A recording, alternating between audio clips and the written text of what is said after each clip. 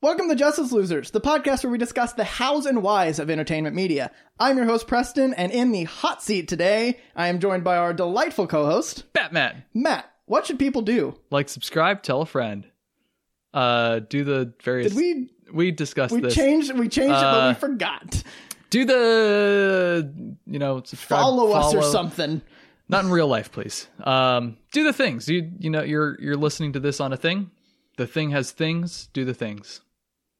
Perfect. That's the one we're going we with. might be classing this joint up a little bit, but I'm going to keep my perfectly unprofessional standards. Yep. That's we me. need to keep that though. No, this is who we are. We cannot betray ourselves. What was I about to share? I said this to you in the car. This is the first episode I've ever been nervous about.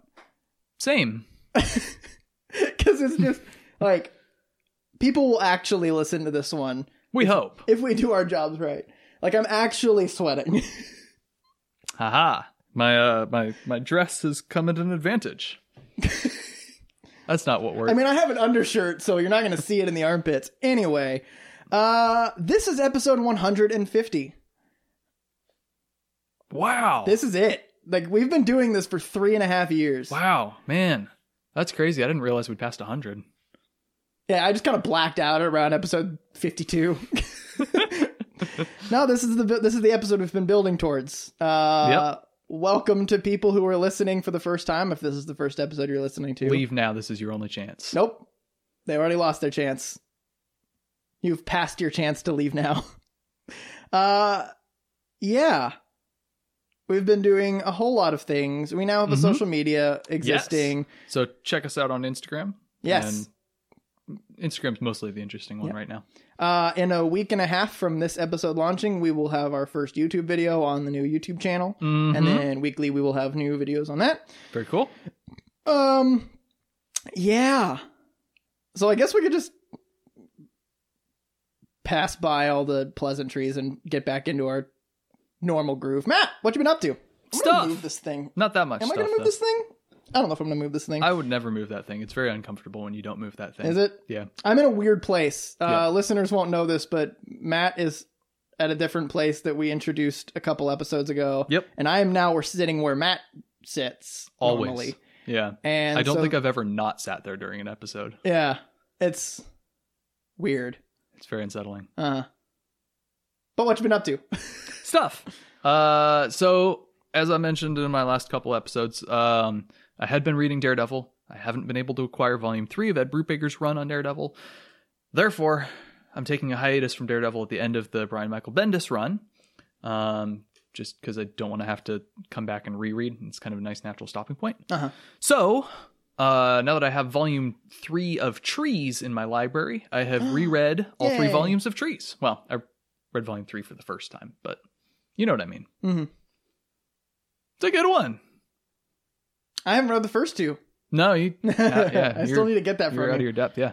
It's very interesting. So it's Warren Ellis. Yep. And basically the concept. Legend. Apparently, he's a really terrible dude, but really, yeah. Oh, that's not nice to hear. Yeah. But what was I saying? Something about trees. Trees, yeah. Volume 3. Foliage. Verdant. You're so foliage. tired today. This is really bad. I got about 5 hours of sleep and I worked for 11 hours straight, and probably 10 and a half of those hours were stressful. It's going to be good. We're going to have fun. I'm going to brutalize him in this. I'm not. Moving on. This is what they call a rope-a-dope. A what? Rope-a-dope. What is that? You know, in boxing, you like kind of lean back against the ropes and gain some energy, but you're not hitting. You're just kind of sitting back and looking weak, but you don't have to hold yourself up even, and you just kind of sit there, and then you bounce off and pow, pow, pow. Anyway, trees.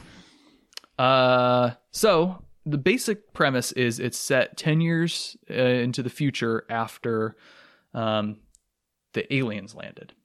And the aliens are not the little green men or the little big-headed whatevers, not even xenomorphs. They are giant, 3-pronged pillars, basically. Mm-hmm. So it's like 3 pillars and then sort of a platform thing on top. Mm-hmm.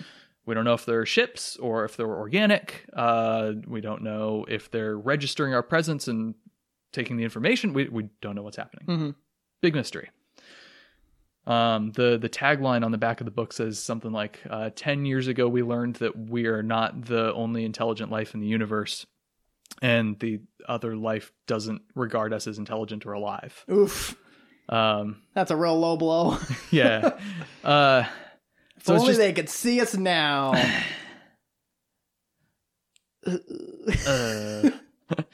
So it's a very interesting premise because, like, fundamentally the world is the same, but just the fact of having this event and of some of the disruptions that happened on the day they landed, and then they've done nothing since, it has undermined and changed the fabric of societies all around the world. And so the first 2 volumes are kind of just chopped up little short stories just set in completely different places that do not connect to each other in the slightest, that just explore different dynamics. So there's like there's a tree that lands in China, and China sets up a like special socio-cultural zone or something. I don't remember exactly what the term they use is.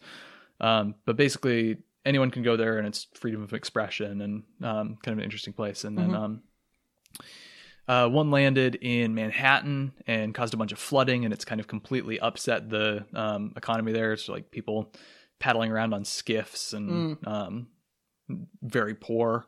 And then there's like a research team in Scandinavia that's like trying to figure out what's going on with them. It's just all these little bits and pieces and nuggets, and it's really fascinating. Yeah. Every single one of them is engaging and interesting and offers something new. Cool. And then volume 3 is a completely different self-contained story within the same world. And it's all just this one story.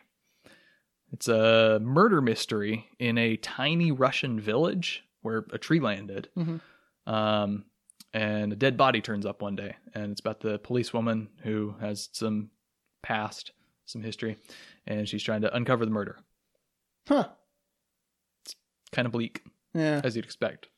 Russia, murder, aliens, It's good stuff. mystery. Yeah. These are words. Yes. Those are words that I have spoken Yes. in the order that I have chosen to speak them in. Is that all you've been up to? No. I've been watching a little more Avatar. Are you done up to the last 4? I need to watch Ember Island Players. Oh, that's such a fun one. Yeah. Looking forward to that one. So that means I have watched Boiling Rock, parts 1 and 2. And you heard the audio cue. I was listening for it. I wasn't sure what you were referring to. Really? Yeah. So it's the moment when May is like going against her and backing up Zuko, and she's like, Ty Lee, do something. And she's like, no. And there's just bong. And that's the moment that she's like lost everything. She has like, she's lost her fear power over them and like all this stuff. She realized, I have nothing. Like I have no power over people. And it's like that. I mean, knowing the character and having seen the show and like, especially watching, you'll kind of get it later. I think I'd suggest you go back and watch that episode again after finishing it. Cause there's so much about how she's like, she's so shallow because the entire depth of her character was her control over her 2 friends. Right. And now having lost that in that exact moment, she snaps. And the rest of the show is just her completely going mental. Cool. Which is so cool because it's like, it draws on character backstory of like where she like remotely drew. It's her trying to figure out what the void is, so she's like desperately clawing for things that that previously may have filled the void, or like things that maybe caused the void she's lashing out at. And it's just like it's such a cool decline of a person. Yeah. No, like, I mean, I caught the power shift. I just didn't hear the sound. Yeah, there is a just like it's not loud. I think it's just like part of the music, but it's like right at that moment, and I was like, oh, that was kind of cool. Okay. So don't know if it was intentional, but I read it that way. All right. Nice. Yeah. So I enjoyed those ones. I like Sokka problem solving episodes. Those are fun and good, and there's a lot of good emotional content there, and they're having fun. It's it's just it's kind of creative. They set them in this situation and they don't magic their way out of it. They come up with very logical this step and then this step and then this step. Yeah. And there's logical kinks that happen. Right. Yeah. Not just, the Fire Lord has showed up for some reason. And then he's on a dragon. Yeah, And we're all exactly. going to die. And then Aang shows up and it just... And he's also on a dragon. And he's also going to kill die. everyone. Oh. Plot twist. Plot twist. Yeah, so I thoroughly enjoyed that. And then... Oh? Has Aang had his other little pilgrimage with Roku? With Roku? No, that happens in the last 4 episodes. Oh, you get some more shit with Roku. I mean, we got a bunch of backstory on him and Sozin. Oh, okay, so you did get that. That was a few episodes ago. Oh, okay, cool. Yeah. What do you think about that? I liked that. That's that was such a powerful moment to realize that oh shit, my past life is almost responsible for all this. Yeah. It really ties into his feeling responsible for this war. Mm-hmm. I think now that I'm thinking about it, I think that really ties into that, where Aang feels responsible as a 10-year-old, 12-year-old, because he's I disappeared for 100 years. That is coming from the fact that he kind of is responsible in his past life for all of this. Right. Being it's a through line of all the past avatars of the inability to stop it. Yep. And you're going to get some of that too, actually, now that I'm thinking about it. There's a really cool bit in one of the last 4 episodes where he talks to he starts going backwards in the lineage and talks to them and gets wisdom from each of them. And there's this through line of really interesting kind of all the unique differences in society for them. There's one, it's not a spoiler, but he talks to the last waterbender and he's like, dude, everything was great. I just surfed all the time. I fell in love and died. I didn't have to do shit. And it's just this nice little Man, they say a naughty word in the kids show. Exactly. Yeah. Yeah. He was a really chill dude. Yep. And then, so after that, I liked those quite a bit. And then I watched the Southern Raiders episode. That one might be my favorite so far. That one is a heavy one. Yeah. Because you get to see the dark side of Katara. Yep. Yeah. I don't. It's a beautiful episode. I don't know if they did something different with the animation, but the whole time I was just whoa, yeah, this looks really cool. I might do some research into that when we get around to doing the Avatar episode, see kind of how they handle animation and things like that. Because there are episodes that the animation is very different. Yeah. And I think it just has to do with who's the animators in that one. And maybe there's a few episodes where, because it's kind of a filler episode. In a sense. It doesn't advance the main plot. Exactly. Yeah. And so I think that one was one where early on they gave it to a couple, to a team to say, just make that episode. And they're like, we're going to make this the best damn episode it's ever been. And I don't know. One of. Yeah, it was great. Top 5 for me, at least. Yeah. Just tone setting and, it'll never top The Great Divide, though. Or The Cave of the Two Lovers. Or The Cave of the Two. What filler episodes they are. You're right. Yeah. Okay. So I'm enjoying that. I'm going to watch Ember Island Players at some point in the not too distant future. And then we're going to watch the last 4. It's going to be great. It's going to be good. It's going to be very fun. Anything else? Hannah has started watching The Mandalorian. And so I've been watching. You mean the Mandarin? Do I? Yeah, that's we didn't know that yesterday or last week. Last week when we were talking about the Mandarin in Iron Man, and Carter pointed it out to us that we were saying the Mandalorian when meaning the Mandarin. So that's out there on the internet that we're idiots. They're so. I mean, you kind of knew it, but just So what'd you think? She's really enjoying it. She's super into it. It's a good show. Baby Yoda's super cute. She was really impressed with the visual storytelling. Just the scene where he gets into the cockpit at one point and it's just kind of normal booting up, and then he pauses. He's the the little ball thing, twisty thing on the thing, and it's not there, and he pauses, and it does so much storytelling just with that shot, and it pulls back to a shot of him just kind of sit back for a second. It's good stuff. It's really good stuff. Why is it missing? Did Baby Yoda take it? Baby Yoda likes playing. He was playing with it, yeah. Yeah. Oh, Baby Yoda was playing with it. Yeah. And he reached for it, but he was playing for it, and he kind of let him play with it? No. Oh, I don't remember what happened. I don't remember that scene, but never mind. okay. Whatever. I'm gonna have to go. Well, Yep. it doesn't matter. It's fine. Whatever. Whatever. It's okay. You don't care about me, but that's. True, but Yeah, we knew that. cool. All right, I think that's it. Oh, we watched the Sweet Life movie. There's a movie? There is. There's a movie. It's kind of sci-fi-y. What? Not super sci-fi, like soft sci-fi, sort of. Oh. Weird. Yeah. It's kind of bad. I would think so. It really feels like maybe a 2-part episode that they just stretched out into an hour and a half. Mm-hmm. So some of the material's solid, but a lot of it is just like, yeah, this would have been cut if they were actually trying to do something. So anything else you went up to? Nope. Cool. What you been up to? Oh my God. So many things. So many things. I'm aware of 2 of them. And none of them particularly exciting. So I'll talk about the one thing. I read the entirety of Dune. How many days did it take you to read the entirety of Dune? That's impressive right there.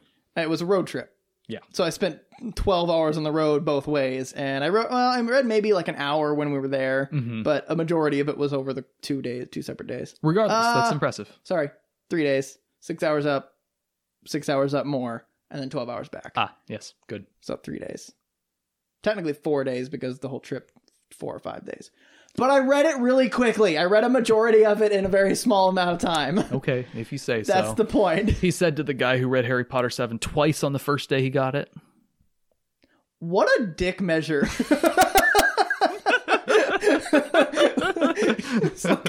like weird flex, but okay. I haven't heard that name in years. What? Weird flex, but okay. Oh yeah, it's been a while. Yeah. No, it. I wouldn't say reinvigorated because I never had a passion for reading books, but it invigorated a joy of reading books. Great. That I have not previously felt. Yeah. This was the first book that I actually read all the way through in over 15 years because school just murdered it for me. Yeah. I was never a huge reader when I was a kid. I think you have to get in on the ground floor and just start reading when you're like 5 or 6 and just start reading little books on your own and get into it. I always made my way around it. Do you remember AR tests? Yep. I set the school record for AR points. See, you and my girlfriend both, both are just, well, she didn't set the record. She said there was this one other girl that was like the U, basically, I guess. I doubled the record. God. See, I made the points to get the rewards by doing the tests on the movies that I'd seen. So I did all the Harry Potter ones. I did, this is a shameful admission, I did fail the Return of the King test because I did a couple of things that I thought that I remembered from the movie and I hadn't read the book in too long. Shame. It was not my finest moment. But I got a bulk of my points from reading those National Geographic tiny ones that I could just crank out in like 30 seconds. Yeah. Or have the book with me and do it. But I just, when it got to the point of being forced to read a book and then analyze it, it killed it for me. And I'm looking back on it. I'm essentially doing what school did to me with books to my girlfriend with movies, which is why I've backed hard off with like, we're going to watch Tinker Tailor and we're going to work our way up to like really intelligent movies. Instead, like there are like good movies that I just wanted to watch, like Blade Runner 2049, which means we have to slog through Blade Runner first. You might like it. What? Blade Runner? I've seen it. Oh, you've seen it. I've seen it twice and then we just watched it. We talked about it did I not talk about it last week? I don't think you talked about it last week. She didn't like it. Yeah, we talked about it in person because I said we watched it and you said you weren't a huge fan of it either. Right. But all that to say, books. Being forced to analyze it just made me think that books were a textbook. And I never cared about it. And then like past few years, I've had this mentality of like, oh, I'd rather read comic books because of the images they do the storytelling. It's better to do action and stuff like that. And I have all these like justifications of reading it. Because your actual word brain has atrophied to the point where you can't read words anymore. What are words? They're the little squiggly things. Isn't it when the way I talk in general, like when I start to get to those situations where I'm starting to use bigger words and kind of like complex speaking, does it seem like I'm a book reader? Yeah. that's so interesting to me that I love big words. I took Latin and I love just big complex words that capture a sentence in a single word or like a full phrase in a single word. That's what I'm all about. That is my perpetuity. No, that's not true. It's wrong word to say the right thing. But like, I get that in real life, but like having read Dune, I figured I would just get distracted every 30 seconds and not finish it. But I put my headphones on, put the lo-fi beats to relax to or study to, and looked down at my book, and I looked up and it was 6 hours later and I was a quarter of the way through the book. Yeah. And just especially when I'm Dune is probably one of the few books that would have been able to do that. Right. It is a right book at the right time. Yeah. For you. And it not only is it like just a good book, but also my mentality going into it that I was like, I want to get the story. I want to understand why Matt loves this, likes this book so much. Loves would be aggressive. It's like, if we're going to use our movie scale, it's like an 8. Yeah. But like, I want to understand what that really cool trailer is about. And I actually read the words. And if I didn't know what was happening, I would read the paragraph again. Like just when they get into those weird, the Fremen speaking in their weird talk way. Yep. And it just, I was like, you know what? I can see it. And now I'm reading Dracula from 1860, whatever. That was a little more dense. What a change. Yeah. I'll tell you this. Pirate speak is so hard to understand. The book's not pirate speak. To cover that base, there's Mina is speaking to somebody who's piratey and talking. I don't know what he's talking about. I think she's asking about superstition. He's like, it's poppycock, like that kind of thing. But Balderdash and Hogswallop. Instead of just saying those words, he goes into these weird, like 2-page long monologues of just pirate speak, and I don't understand what he's saying. Good stuff. But it's, I felt tension. My heart was pounding at the end of Dune, like during that like last scene with him and the Emperor and another person, Fade. Right. And I was actually like feeling nervous, like what is going to happen? And then like with Dracula, there's like the couple scenes where it slowly reveals all the horror of what Dracula actually is. And there's the part where he's climbing like a lizard, face or head downwards along the wall, and it's just like, Jesus, I didn't think I could be scared of a book. Yeah. Those images, they stick in your head. We're going to get into that in episode 153 is the vampire one. But yeah, no, there's a lot of that. And then I've been watching a lot of werewolf and vampire movies to prepare for those episodes. Yeah. Get excited, people. We're doing a bunch of horror movie monsters. Yay, October! Spooky episodes. In case our regular episodes weren't morally scarring enough for you. Morally scarring? Morally scarring. Like, you mean that we scar their morals? Like, they look at their morals and go like, oh my God, like I will never view my morals again. Or like, we're doing. We are so like, morally upsetting to them that we cause them to reconsider their worldview and go full bleak nihilistic. Life is meaningless. We cause mass psychosis. That's us. Yeah, no, so reading is a thing again. I'm so excited. I don't think I've done anything else. It's all been werewolves and vampire stuff and Dune. I have watched the Dune trailer upwards of 30 times. It's impressive. I have several theories about it now, which once the second trailer comes out, if there's going to be a second trailer. I'm sure there will. Coming out in 2 months. 3 months. 3 months. 2 months and 3 weeks. Okay. A week ago, 3 months. December 18th. Anyway, once the second trailer comes out, I think we should do a mini-sode of theory, because there's some scenes or shots in the trailer that are like, that isn't in the book at all. Well, yeah. That is a character in a place where they should not be. Yep. So we're gonna do that. But I think that's all I've been up to. Okay. What kind of news is there? I have one. I can't see my phone. I take screenshots on my phone. We got a teaser for WandaVision. That's a thing. Yeah. Looks fine. Really? Fine? That's what you got from that? That was your conclusion? That's all you can say to me?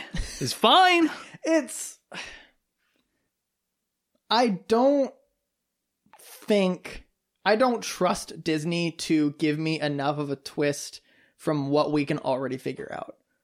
That they have retreated, like she has used her powers to retreat into a mental limbo for him to recover, and then they're going to get out. But like in there, they don't know they're in there, and it's going to start kind of unraveling and sending them through like the, maybe like she's seen all these shows. So these are her ideas of what time was like back then. And it's kind of going through like her idea of like personifying her idea of what time was like back then, sending it through, trying to figure out what's going on. There's going to be like, there's those two actors, and I don't know their names, that I think are going to be a through line. And I think it's going to be the two of them are in a hospital or like in some area where those two people are SHIELD agents taking care of them, or maybe a Hydra agents. That's probably the twist they're going to go with because they don't ever surprise me. And I think it's not going to be a particularly provocative show. Yeah. When they are portraying it to seem like it's going to be. Okay. I think they're promising too much. That's fair. I also don't like Disney right now. That's the whole also Mulan fair. thing, I'm pretty... Yeah. I am intrigued. I do think your explanation's a plausible one. And I think that's probably likely what the direction's roughly going to be, but it wouldn't surprise me if they throw some crazy stuff in there and do something completely different. I mean, the thing is, like, Mandalorian looks really good. So I don't doubt that this show is going to look really good. But they have not done anything to prove to me that I'm going to get something new. Like, it feels like it's just going to be the same washed up story, just dressed up differently. Okay. Very differently. Multiple differentlies. Right. I'm excited to see the references. Like, we get the really cheesy green and yellow Vision. Yep. We get her like classic costume and stuff like that. Stuff. I don't know. Yeah. I'm gonna go into it with really low expectations. Maybe I'll be pleasantly surprised. But that's also not coming out for a hot minute. It's coming out in December? No. Is it? Yep. Oh. Maybe I'm confusing it with for Black Widow that got pushed back again. Black Widow got pushed back again. But that's different because that's theaters. Yeah. Falcon and Winter Soldier was supposed to come out in November, but they pushed that one back. And they just started shooting again. Yeah. So they pushed that one back to sometime in 2021 and moved this one up because I imagine that's probably what confused me. Yeah. Okay. So we'll see. That's what's going on with that. I'm low expectations. I'm intrigued. I'll say that much. Okay. I didn't go into it like, whoa, this is going to be crazy. But I was like, there could be some really interesting stuff here. Let's see what happens. I had news. Screenshotted on my phone. Moving on. Vin Diesel put out a pop song. What? Vin Diesel, pop song. Released. No. What? I haven't listened to it. I don't. I just saw that on the drive over here. That is so weird. We have a Hawkman actor. Yes, we do. Don't know who it is. Aldous Hodge. Who dat? Aldous Hodge. He was in Invisible Man. He was one of the main supporting characters. He was quite good in that. Okay. He's been in some other stuff. He's in Straight Outta Compton. He was in Hidden Figures. I vaguely remember him from that. He was in Die Hard with a Vengeance. He was one of the kids. That's kind of cool. Whoa. Yeah. He's been in stuff. Oh, he was in Black Museum, the Black Mirror episode, which you probably haven't gotten to yet. Nope. Cool. Yeah. All right. So we'll see what happens. He's a good actor. Good. I don't have any reason to doubt his capabilities for this particular role. I'm wondering if they're going purely people of color Thanagarians. Thanagar. Thanoscar. I think it's always been Thanagarians or it's Thanagar is the city or is the planet. Thanagarian? Thanagarian? I've never said it out loud. Epitome? Facade? That hit close to home. There's something... Superman, Henry Cavill is not doing any reshoots for the Snyder Cut, so I'm curious what they're going to do with that. They're going to CGI the whole thing. Oh, and good. it's still going to be better than the mustache version. Yeah. Avatar 2 has finished shooting. Really? Yep. Avatar 3 is close to having finished shooting. God, I keep forgetting these things are happening. Yeah. But I imagine a lot of those are going to be in the post-production. Mm-hmm. Like, it's kind of Mandalorian deal. Like, Yeah. It's all effects. shoot some stuff. Takes and then like throw a bunch of 13 effects days on. to shoot principal photography, and then it's just... Huh? What's that supposed to be? It's the little sound of you placing effects into the movie.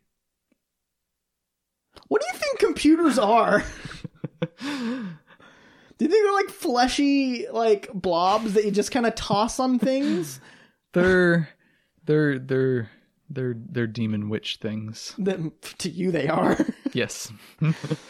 All right. Okay. Anything else before we dive into the terrifying topic?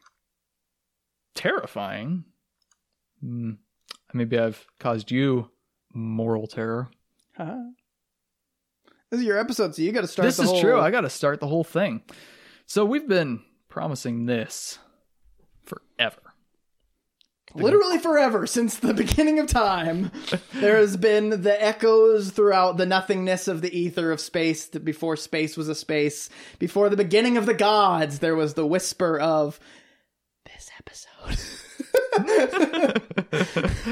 Yeah. So this episode, this is the great debate. You know, generally we tend to agree on stuff.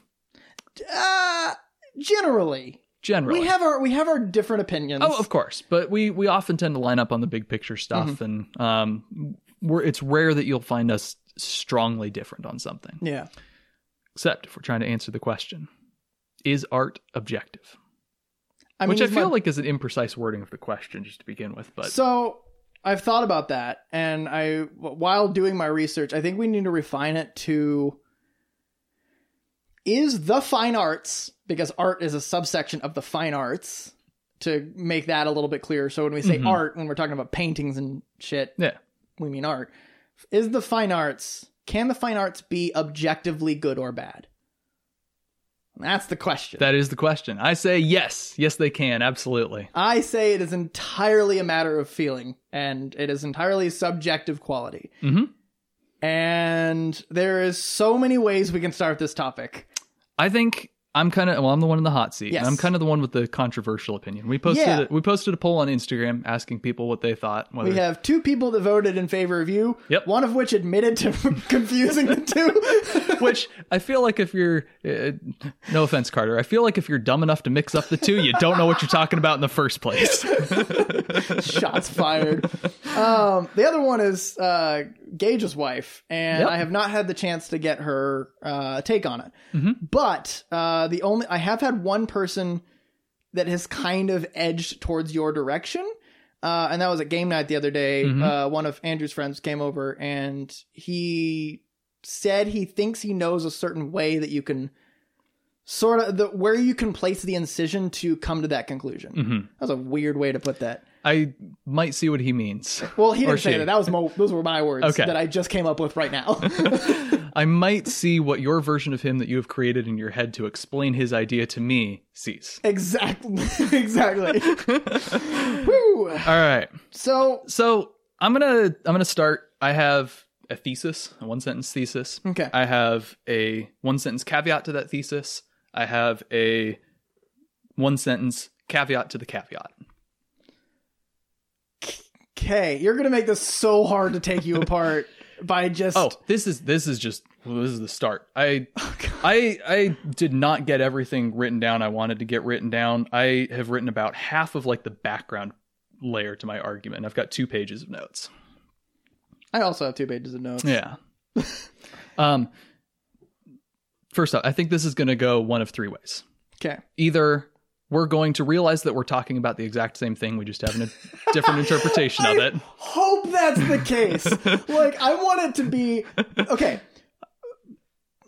Host Preston, content creator, wants this to be a riveting and but not like heated debate. One that like we're both like, oh yeah, I can see that back and forth in this, with good ideas, with great ideas, conflict, everything rebutted and everything countered. And sense of humor, Preston wants it to fucking go 30 seconds for us to go, oh, wait. Yeah. Crap. I can see it, honestly. And then best friend Preston wants this to just be the nicest thing where we just kind of like go, all right, we're different. Okay, that's the end of it. So one of the way, either we're going to realize that we had more in common than we thought all along. I think that's, I think that's likely. I think it's unlikely that one of us is actually good at, we're going to disagree and one of us is going to outright persuade the other. Right. I think it's possible, but unlikely. Yeah. I'm hoping for a healthy respect for my worldview, but a disagreement.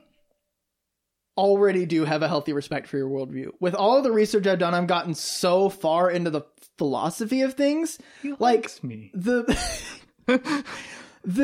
research I've done has still drawn me to my own conclusion, but I understand all of the things that lead people to this conclusion. So I already do. Like, going into this, I'm already like, I can see how you think this, but the nature of this debate is philosophical. Yeah, that's the third way this is going to end, is we're going to come up against some philosophical difference. See, the thing is, when you look at like the great debates of philosophy and you look at these like these essays and stuff, and unless you get the philosophers that are just outright dicks to each other and start getting into the logical fallacies and stuff like that, like ad hominems and stuff like that, which we're not going to do. No promises. The point is to further the conversation. Right. And I think that's where this is going to lead, is that we're both like, I can see, however, and that's how these like in Greece in the golden age of philosophy, they had the debates in the Agorath, like in high Athens. Right. They had debates. They would get up on stage, and Socrates and whoever else wanted to go to town with him, go toe to toe with him. That's what I was trying to think of. Also go to town. They would stand up there in front of people and just go, yes, but the question is about this. Like, would you not think that this were the case? And the person would go, I understand. Yes, that is the case. But what of in this thing? And then like, it's just this back and forth. Right. And I think we can start really early on with kind of going factual and staying out of the philosophy, but once the traction has hit philosophy, it's going to be that. I see two very specific points that we're going to run up against each other philosophically, I think. And that's, I think that's the most likely way that this is going to end. Yeah. Either that or someone's going to die. See, it might not be one of us. We might be talking so much about philosophy that someone who's like of your mind that hates philosophy is just, maybe your head's just going to explode. By the way, I don't hate philosophy for what it's worth. I may have been sandbagging a little bit. Are you serious? A little bit. No way. I don't love philosophy. And my point about it being 85% nonsense, 10% redundant, and 5% interesting holds, I think. But I don't hate it. You've been playing me for months, you bastard. Were we even talking about doing this episode when Matt came out? I think so. Had we? Okay. I mean, we'd been sort of ephemerally planning it to do it at some point. Yeah. Bring an ephemeral back. Wow. It's a callback to a thing that people don't know exists. Yeah, exactly. It's a good word. Yeah. Part of what I'm also intrigued with this whole debate is more of a meta question of why I think this. Because, like, it is clearly a controversial opinion. You ask someone on the street and they're going to be like, oh, yeah, no, it's subjective. It's all a matter of opinion. Like, for me, it has always been obvious that it would be objective. Yeah. Always has been. It's you've likely run into like confirmation bias. That was something I was playing myself a lot, where I was like, tell me how art is subjective. And then I'm just like, this is not going to help in a debate. Like, I need to look at, is art objective or subjective? So I will actually find the essays and stuff that would say art is objective, and then find the things that kind of like got my wheels spinning. And then that was how I got into those little rabbit holes. Philosophical rabbit holes. Yep. Yeah. Good stuff. I think So you've got a thesis. I do have a thesis. I want to see if we can define some things first. Okay, let's define some things. What is subjectivity and objectivity? Let's I've got the literal like Webster definitions with me. hit those and then bounce off them. So the Webster defines subjective as based on or influenced by personal feelings, tastes, or opinions. Mm-hmm. And then objective is not influenced by personal feelings or opinions in considering and representing facts. Yep. Word facts now comes in. Yep. I did not get the... Wait, hang on. I have it somewhere. Oh, narts. Where did I put... This is disappointing. Your preparation has come to naught. It's almost as if someone hacked your computer. Wait, did you really? No. Okay. Because you have access to where this is. That's true. So you could have just gone in and been like, heh heh heh, and deleted everything. No, I would have just messed with it a little bit. But, and then I want to define what art is. Art is the expression or application of human creative skill and imagination, typically in a visual form such as painting or sculpture, producing works to be appreciated primarily for their beauty or emotional power. I can get on board with that. Yeah. I want to extend the definition a little bit to include what I'd call the literary arts. Okay. Literature, film, poetry, stuff that's words based. Yes. And that I think adds a narrative level where it's not just about beauty and emotional response. It's also about moral response and sort of oral tradition storytelling is all about like setting up reasons for things and explaining why certain traditions are done certain ways. And modern storytelling is it's sort of an obscured version of the same thing. You know, stuff has messages, stuff has reasons for being, stuff has stuff that it's trying to say, questions that it's trying to get you to ask. Call back to our themes episode. That was a good episode. Yeah, but I think I'm on board with all this so far. Okay. I think that's all I've got when it comes to specifically definitions. Okay, cool. Any Oh, other? hang on. There it is. Found it. Okay. The scientific, in the book by Barry Gower, The Scientific Method, a historical and philosophical introduction. So this actually introduces both science and philosophy connected. Okay. Fact is verifiable. Okay. That is essentially the essence of a fact. It is verifiable. Okay. And that is actually This could be a sticking point. That is a crux to one of my arguments. That argument is going to fall apart. Oh, no. Real quick. Okay, so what's your thesis? Thesis. There exist objective standards by which the quality of art objects can be evaluated. Objection! That hits my immediate point. Did you say subjection? Not objection. Okay, I want to hear your caveat and caveat first. Okay. Caveat. The objective standards are ultimately humanly unknowable. We can make a concrete definition of a standard, but exceptions will inevitably exist. Okay. I want to explain this a little bit.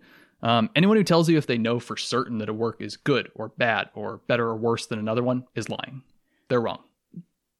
Did you happen to come across the name Hume at all? I'm aware of Hume, but I did no research for this. This is all off the top of my own head.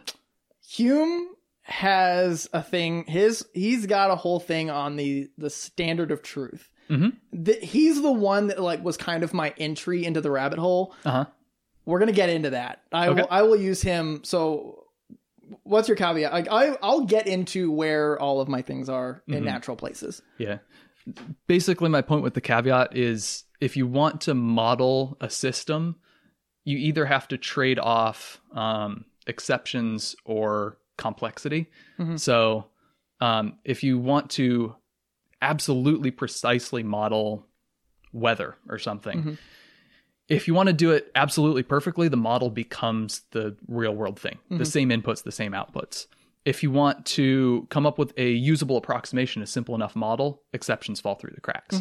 If you want to come up with an actual objective standard by which you can measure all art, it's just going to be a catalog of all art. So this really delves into like something that I came across was I deleted that point because I started getting into literal physics. The theory of uncertainty. Who was that? Hang on. Heisenberg's uncertainty principle. Yep. Which is basically like the atoms, you can't know both its position. I love have you heard the joke of the Heisenberg's getting pulled over. Yes. That's a good one. So for people that don't know, the Heisenberg principle is you cannot know both the location and the momentum of any of specifically a particle. He uses atoms in that case. A particle is pulled over speeding down the highway. The officer has him roll down the window and says, "Do you know how fast you were going?" The particle says, "No, sir, but I know exactly where I was." You heard the second part? There's follow-up? He goes, "You were going 180 miles an hour." And he goes, "Oh, now I'm lost." Good stuff. Yeah. Also, that's going to come back. Was it an article by Medium? No. Oh. Because there was one that was... By Medium? That's not how Medium works. Medium? On Medium. On Medium? Yeah. Because there was one that... thing. Like I said, I did no research for this. Yeah, okay. No. This is all out of my own head. Okay. Which... That's a dangerous... feels like hubris.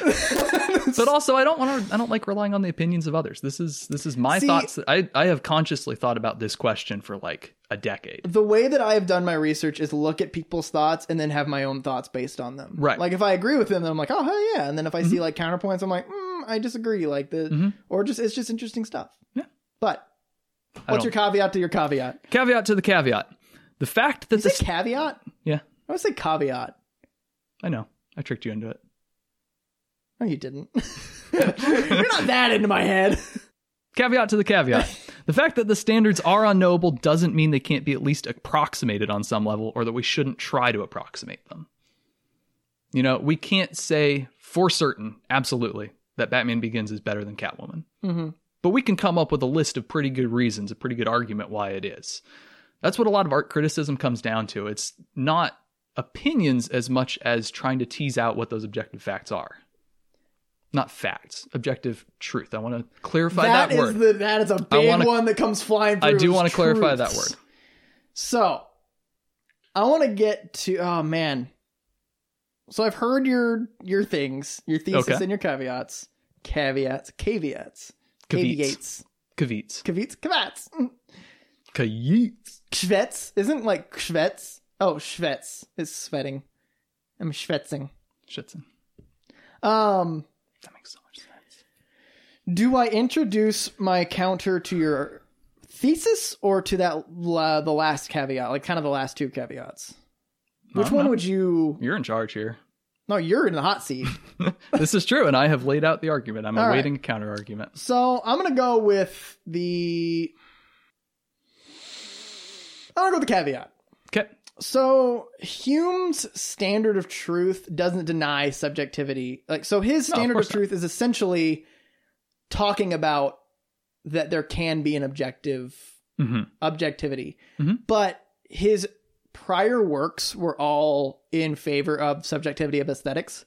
So the standard of truth doesn't deny his subjectivity, but it doesn't confuse. It talks about critics and the people that say if it's good or bad. And let me jump in. I wanted to make one more point related to that. Okay. If I say, or if a critic or anyone in general says, I really liked that movie, that is a subjective opinion. I'm saying, I liked it. My enjoyment was this. That is your truth. We can get into that later. No, it's not. If I say, I think that movie was really good, I'm making an objective argument. I'm not making an objective statement of fact, of truth. I'm saying, I think that the objective case is that it's good. I can back that up with an argument. It's not ultimately knowable. Okay. So he doesn't confuse good and bad critics to true and false sentiments. Okay. So he doesn't say that a good critic has true sentiments. Okay. He gives 5 criteria for identifying a good critic. Okay. Someone who you can essentially take them saying this is good art and it could arguably be objective good art. First one is strong sense.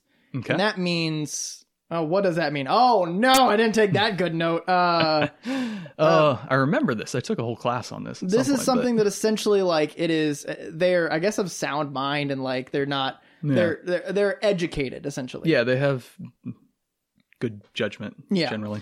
The next one kind of related to it is united to delicate sentiment. Preston, you did this research. You literally wrote these notes today. This isn't going well. No, okay, so I have a point here that critics of different types of art, like they're united to specifically like their criteria.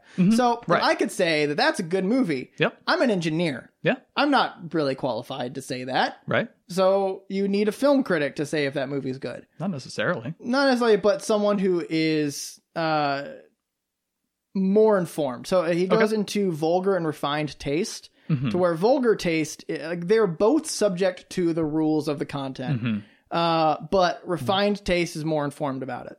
Vulgar taste likes Sausage Party. Refined taste likes Oh, I don't want to think about Sausage example Party. of better movie.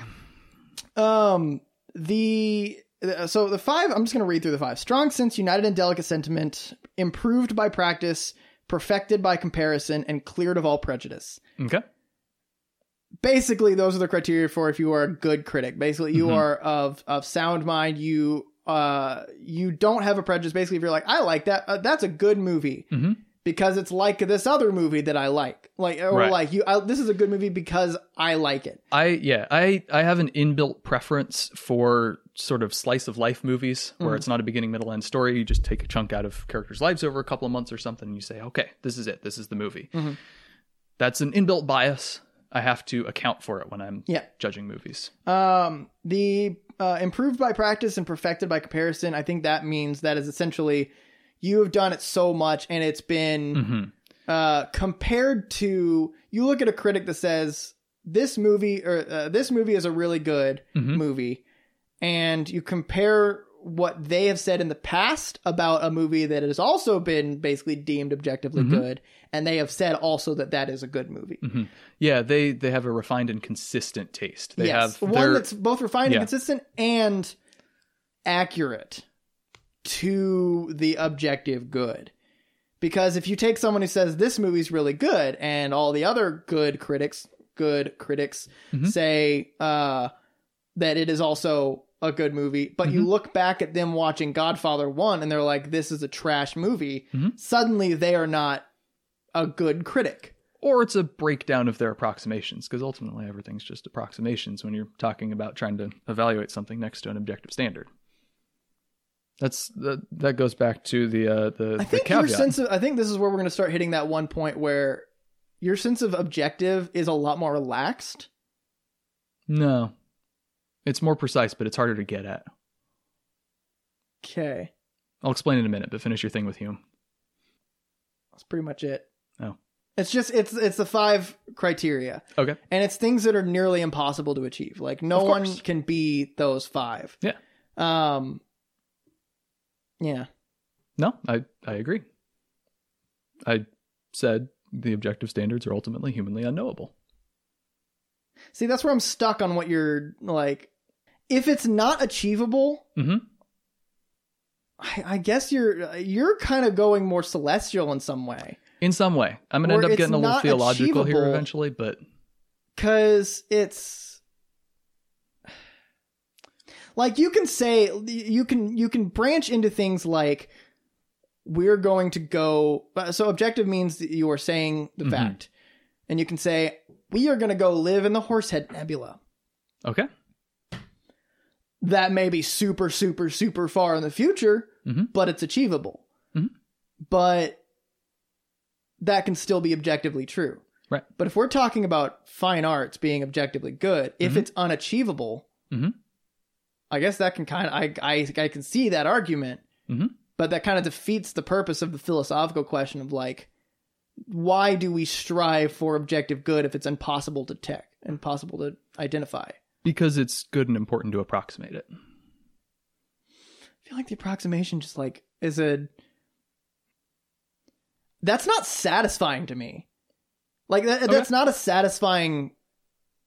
You're not meant to be satisfied. I know it's not meant to be satisfying. Would you like me to lay out my proof for the objective but hidden true standard? See, now we've hit a point where this is going to be we're both shooting guns at targets. We're dueling, but we're both aiming 17 feet to the right. And this is not going to be a debate anymore because we're just going to say different things at this point.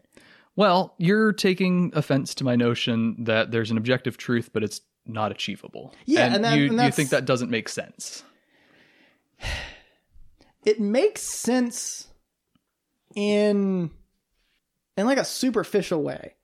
Mm-hmm. Where it's like it lacks the human substance, which I think is, if you look at the essence of what art is human substance. I'm going to come back to that, but first I want to prove that it's true. Okay. Do you agree that 2 + 2 = 4? Oh, yes. Great, I win. Thanks for listening, everyone. You can find us on Never mind. Do you agree that 2 + 2 would equal 4, regardless if you or I were here to actually say, hey, does 2 + 2 = 4? Yeah. Yes. That one takes a little more thinking about, a little more rationalization. But the idea is the words 2 and 2 and 4 and equals and plus are just kind of a dressing up of an absolute truth. That this and this is this. Yeah. Always true. You said this and this is this.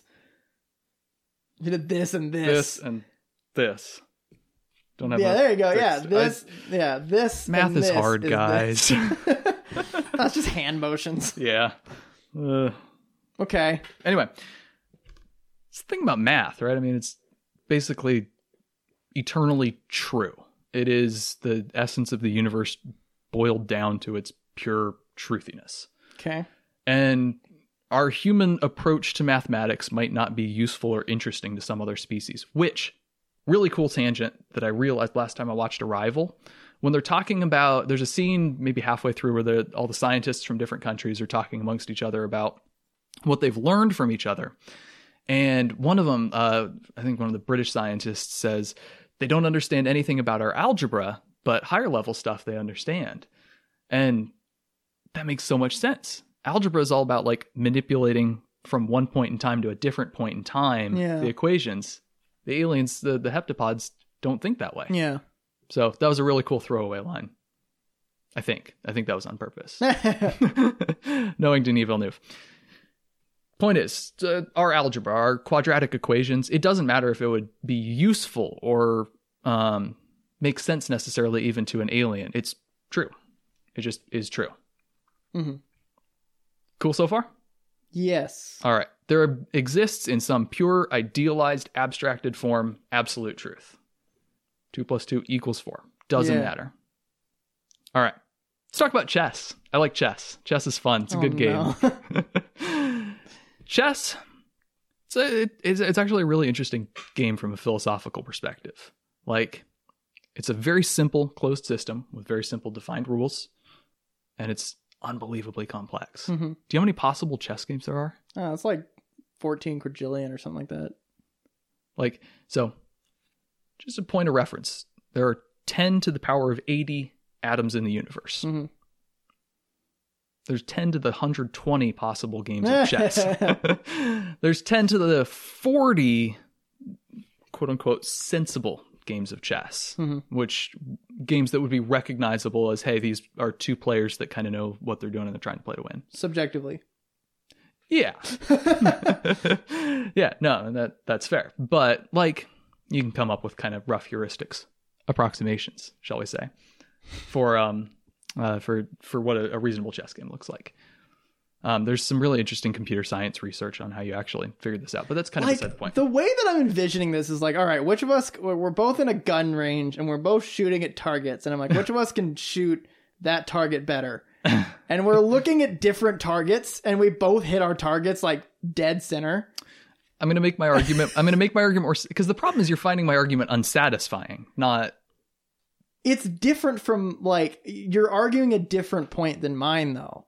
Mm-hmm. Like, the framework in which we are arguing is different. Mm-hmm. You are looking at, like, my argument is, can someone create an objectively good art, and can we understand objectively good art? And you're looking at, can it exist regardless if we know it or not? Well, even if we can't know it, we can guess it. And we can guess it reasonably close. Guess it based on subjective matters.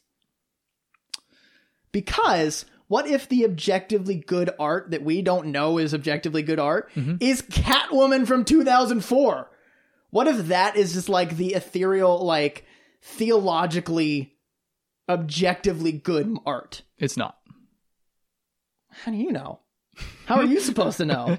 I have some very good approximations. We have approximations based on assumptions built from subjectivity, and that's my big point, is that our objectively good art is built on the communal subjectivity, consensus by people throughout time. As long as you can go back, like you play, if any human, any animal that can comprehend anything at any point and has the ability to comprehend things like Catwoman and just a fantastic movie, Into the Spider-Verse. There we go, yeah.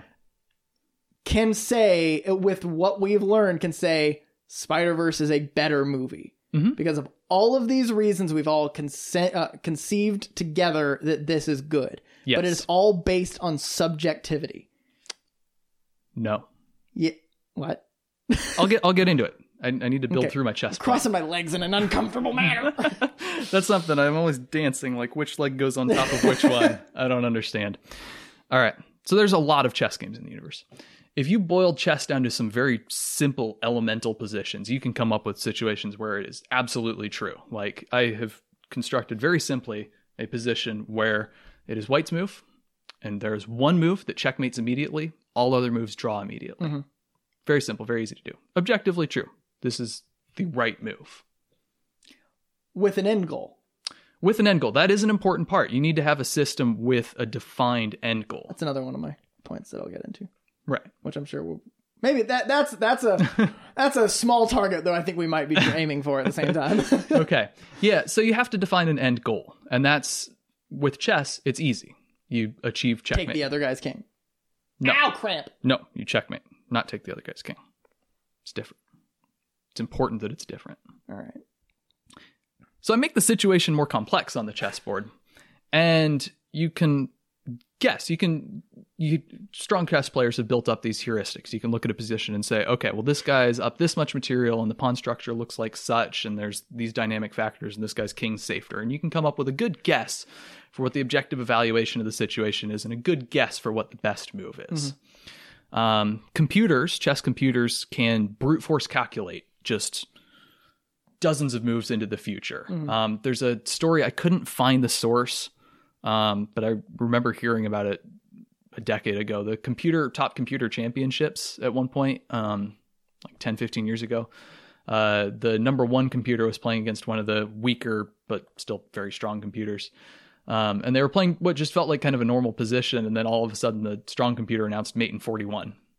Forced. Brute force, just calculate all the way to the end. This is how it has to go. But that's going to run into physical limitations. Yeah.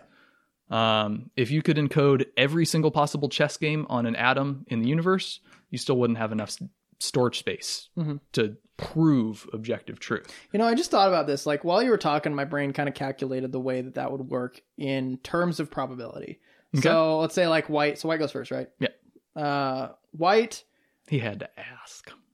I thought I knew because it's fire before smoke. Like, I thought that, but also smoke can be white. So I was like, wait a second. So any first move you can make, it will neural net. Because we talked about this before, like using data analytics. Like, neural net is the best way to do it. If this moves, these are the possible moves. Like, it goes all the way to the end of, if I make the best move where it gives me the best chance, they will also make the best move. And then it goes down that kind of tree of like, right, all the way to the end of the best move. Which one, like, the move I make right now might be the one that has the best move right now. But the end goal, if we're both making the objectively best move, they will actually win. So the second best move, if you take that's not how chess calculation works. But well, I mean, that's how I envision a perfect computer that can. No, a perfect computer says this is the best move because even if they play the best response, they're still in trouble. Yeah. Well, yeah, that's like, they say this move creates this interesting idea, but if I go 8 moves down the line, I lose. That's what I'm saying. It's like, you look at this move and you go, okay, then their best move, and then you, like, right, 13 moves down the line, they mate. So then you go to this one, and that's the one that... Right. But the question is, what if the computer made, like the opposing computer made the second best move that the Then first it would lose computer faster. didn't calculate? So Like it was like, oh, it's going to go for the best move, so I make the best move that they're going to make the best move. But what if they make the second best move, which twists it and then now puts them in this is getting slightly off track, but It is. how does the computer find the best move if it hasn't thought about the second best move or what the second best move might be? Good point.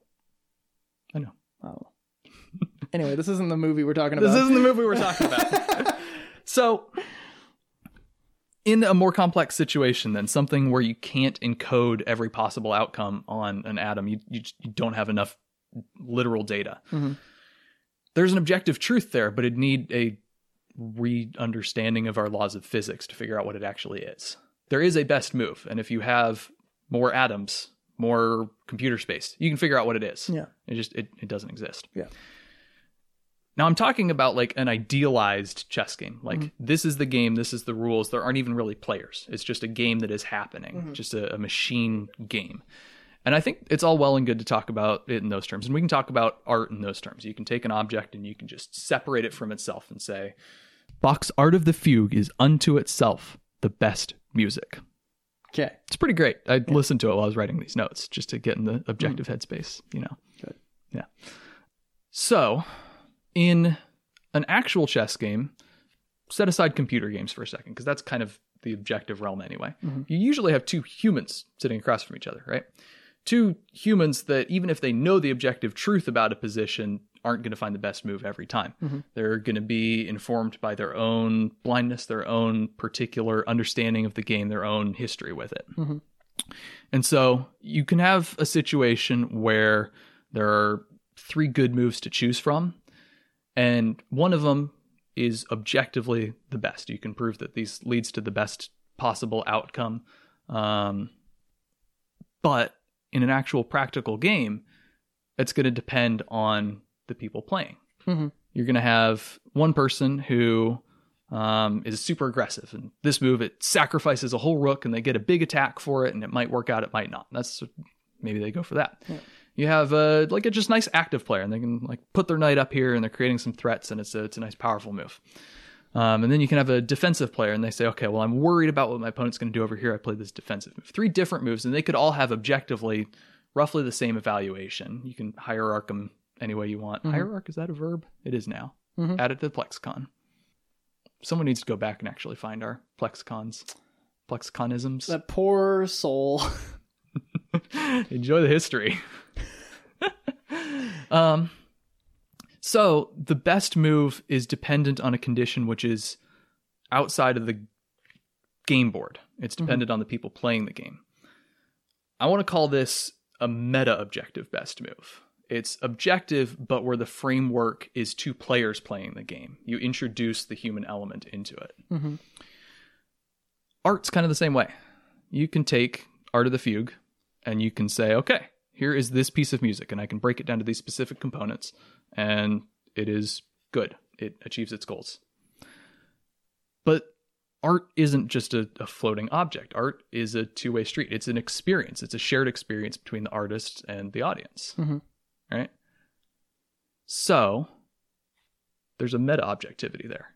How well does this particular audience member react to this particular artist's creation? You have to step back and say, okay, include the human variable. Okay. What's your point? That's my point. You can talk about objective standards for like actual art, but you can also you can take it back a step, and you can talk about objective standards for the human experience, which is art. Yeah. And it ups the complexity, the number of variables, by orders of magnitude that are completely unfathomable. You go from 10 to the 120 possible chess games to 10 to the 120 possible chess games plus times 7 billion people times 10 more billion people for all of history. I don't know how many people have ever been alive. I think it's fewer than you expect. I see your point. You can say something is objectively good to a particular experience space, sort of. Yeah. Like It's simultaneously easier and This harder. movie is objectively good to people who've experienced a certain thing. So an example that I used is actually, another what I've been up to. I watched Inside Out. Oh, finally! And I cried like 4 times. Thank goodness. You do have a soul. Somewhere deep down in there. That movie is objectively more impactful to people who have moved when they're older than to people who have not moved when they're older. Because my girlfriend and I both moved older than 8th grade. Right. And that is that experience of just like having nowhere and stuff like that. And all those feelings that it explains like is objectively a much better movie to us than it is to someone who's been where they are their whole life. Right. And has never felt that feeling of not having friends and stuff. Right. And so like with fine arts, you take a very specific condition in person and it can be objectively good. But the global objectivity is unachievable because you can't make something that is perfectly objectively good for every single entity that can observe that entertainment. Right. And this is where I'm going to get a little bit theological. Okay. If we assume an sort of an idealized Edenic human, someone who has the perfect set of experiences and is the perfect idealized person, then their meta-objective art is going to be the objective good art. This person does not exist. This person will never exist. We're all approximations of the meta-objective person. Our experiences are all approximations. Our meta-objective spaces are all approximations of what it would feel like to be the objective person that experiences the objectively good art. I feel like this just doesn't answer the question though. Like at least the question that I think a lot of people are like going into this episode asking. Okay. Is there criteria that can make them objectively good? Yep. We just don't know exactly what they are. We never will. Probably not. But we can come up with a good guess. And it's kind of the fun of it. Like if it's all just opinion, so then it's just masturbation. That's not where I saw that going. So I could say that every single bit of art is both objectively good and bad, because since we will never know which one it is, it's Schrodinger's art. Which I'm not wrong. If we're going with that argument that the objectivity, like the objective quality is completely unknowable for humans. Not completely. It's you see it through a mirror darkly. We don't know for certain that Batman Begins is better than Catwoman. We kind of suspect that it is, though. And we kind of suspect that there are reasons it is. Like, we approximate based on... So you're making 2 different arguments. So the argument, the ultimate argument that I buy is that there is an objective good somehow. Yep. But you are contradicting that with the fact that we approximate it based on our own opinions, which is our subjectivity.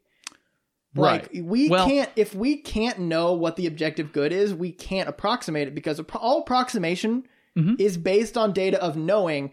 So for weather, because these conditions made a tornado. Right. So we can approximate that these conditions might make a tornado. Right. We have never seen the objective good. Right. So we can't make approximations at all. So all of our approximations are built on subjectivity solely. But we are an approximation of the thing that would be able to make that determination of objective good. It's part of our nature. We can kind of sense it. I kind of see what you're saying then. Like, the perfect artist would have experienced all of our experiences. Yeah. Everyone's all experience, all... So God, or if you're not Christian, the divine. And I will argue to the death that a divine exists, because you can go as far back as you want with creationism. And there's at some point where we're like, we don't know what happens before that. I'm like, damn Skippy. Different argument entirely, but I mean, I'm sympathetic to your point on this one. But we are such a small fraction. I think we are so small of a fraction that our approximations are completely wrong. Like that you take experiences of someone from 1850 to watch a movie now. Right. Could completely hate it. Yeah. Watch Blade Runner 2049, which is pretty much critically accepted and critically acclaimed as being a great thing based on our experiences, which is good now, could have been complete trash in 1934. Right. And so given that fact that any given chunk of time, we may view things as complete garbage. Right. Like you have the things that withstand the test of time. So Bach stuff is like good. And Woo, go like Bach. Mona Lisa is apparently like subjectively good. We'll take it. I'm going to say subjectively good. We're the subjectivists. Like we can take that stuff, but then what about the people before it? Like and the entities before it. And like, what if in 300 years people look back at Mona Lisa and go, oh, that's total horseshit.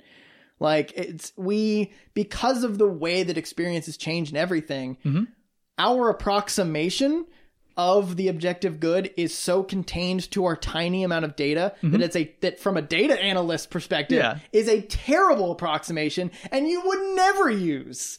Right. Like you might be making an approximation with the data if you look at data specifically, like the approximation based on what we have experienced, I would say in the last 200 years, I would venture to guess is probably a 0.03% confidence. Like just incredibly tiny that we can't say is actually remotely close. Yeah. And therefore, I think that it is so impossibly hard to know what the approximation is that there is no approximation.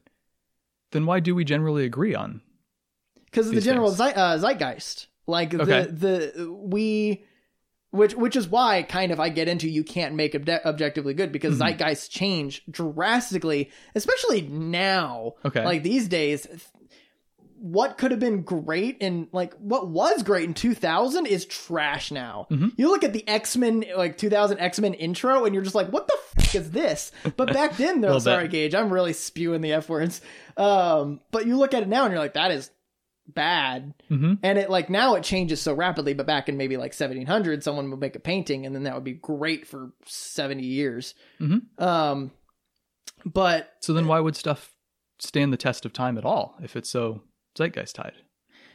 See, that's what I'm saying is like withstand this test of time is such a new thing. That actually came around with Hume, like that around his era is when that test of time kind of mentality came out. Okay.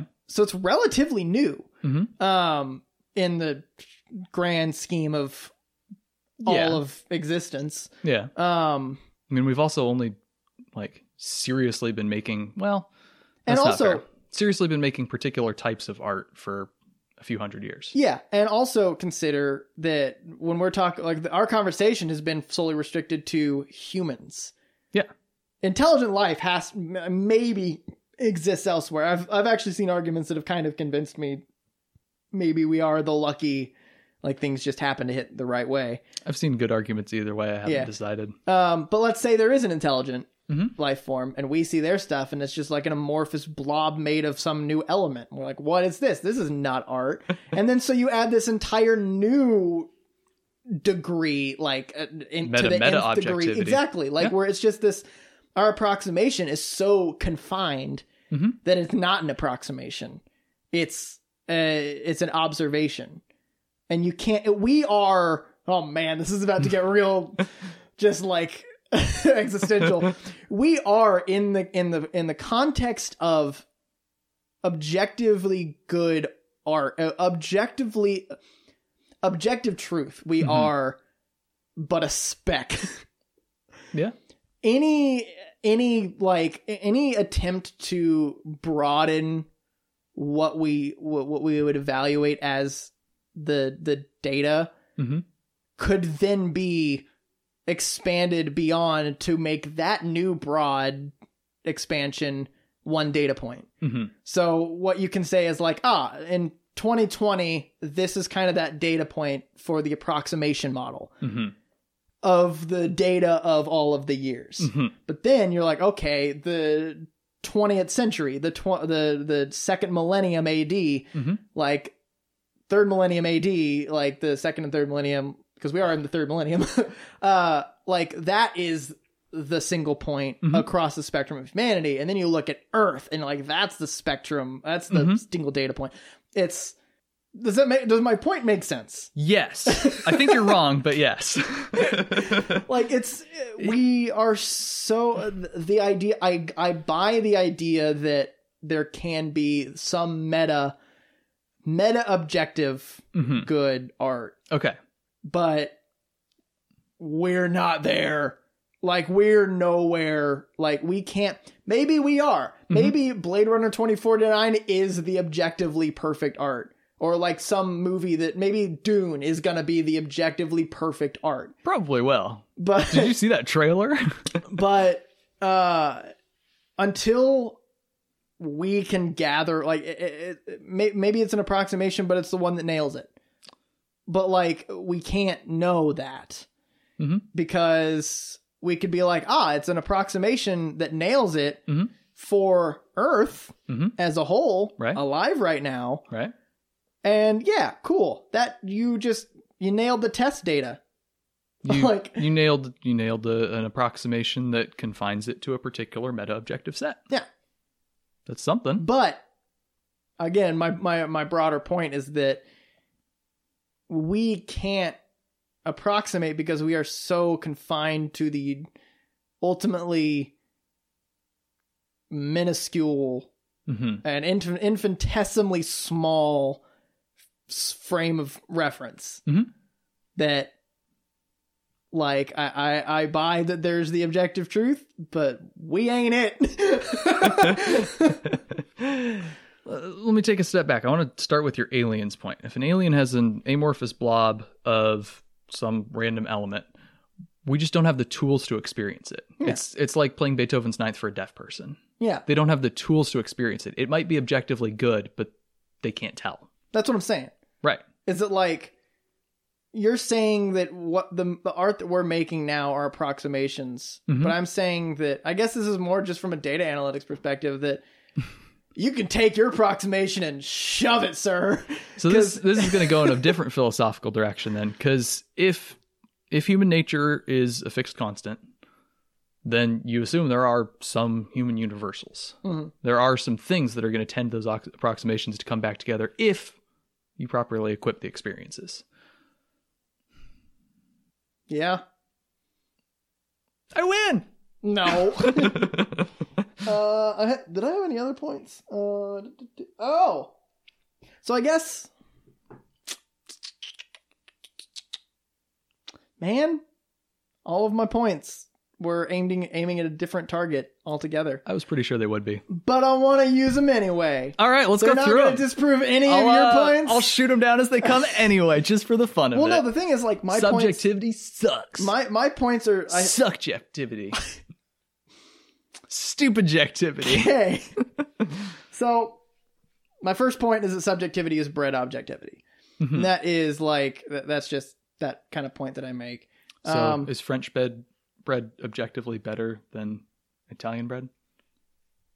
Bread objectivity? Oh, I'm gonna... there's what is the artist trying to convey? And that gets into the meta-objective space. You know, they're putting something into it for a reason. And that actually is...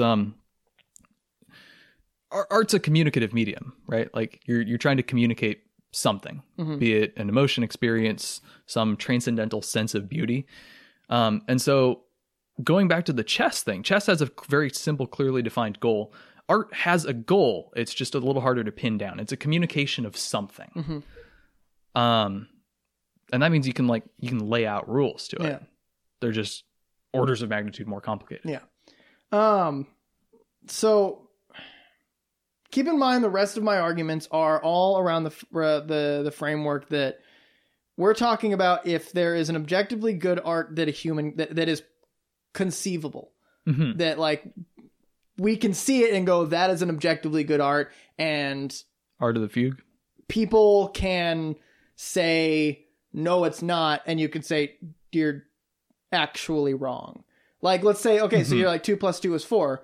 and then someone goes, no, it's 5, and you're like, you're No, it's actually wrong. Yeah. So this is under that framework that like you can actually claim that there exists content now that can be good or bad, and that people who don't like it are actually wrong. So that's the framework that's the difference. Like so we're actually flipped of your first ending, that we're not actually arguing the same thing. We're arguing for completely different things.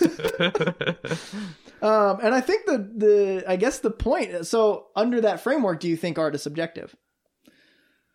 Do you think that like art as it exists, someone can think that that a thing is bad and that they are actually just wrong? I'm going to be really annoying and say yes, but we can't know that for sure. Oh, you piece of shit.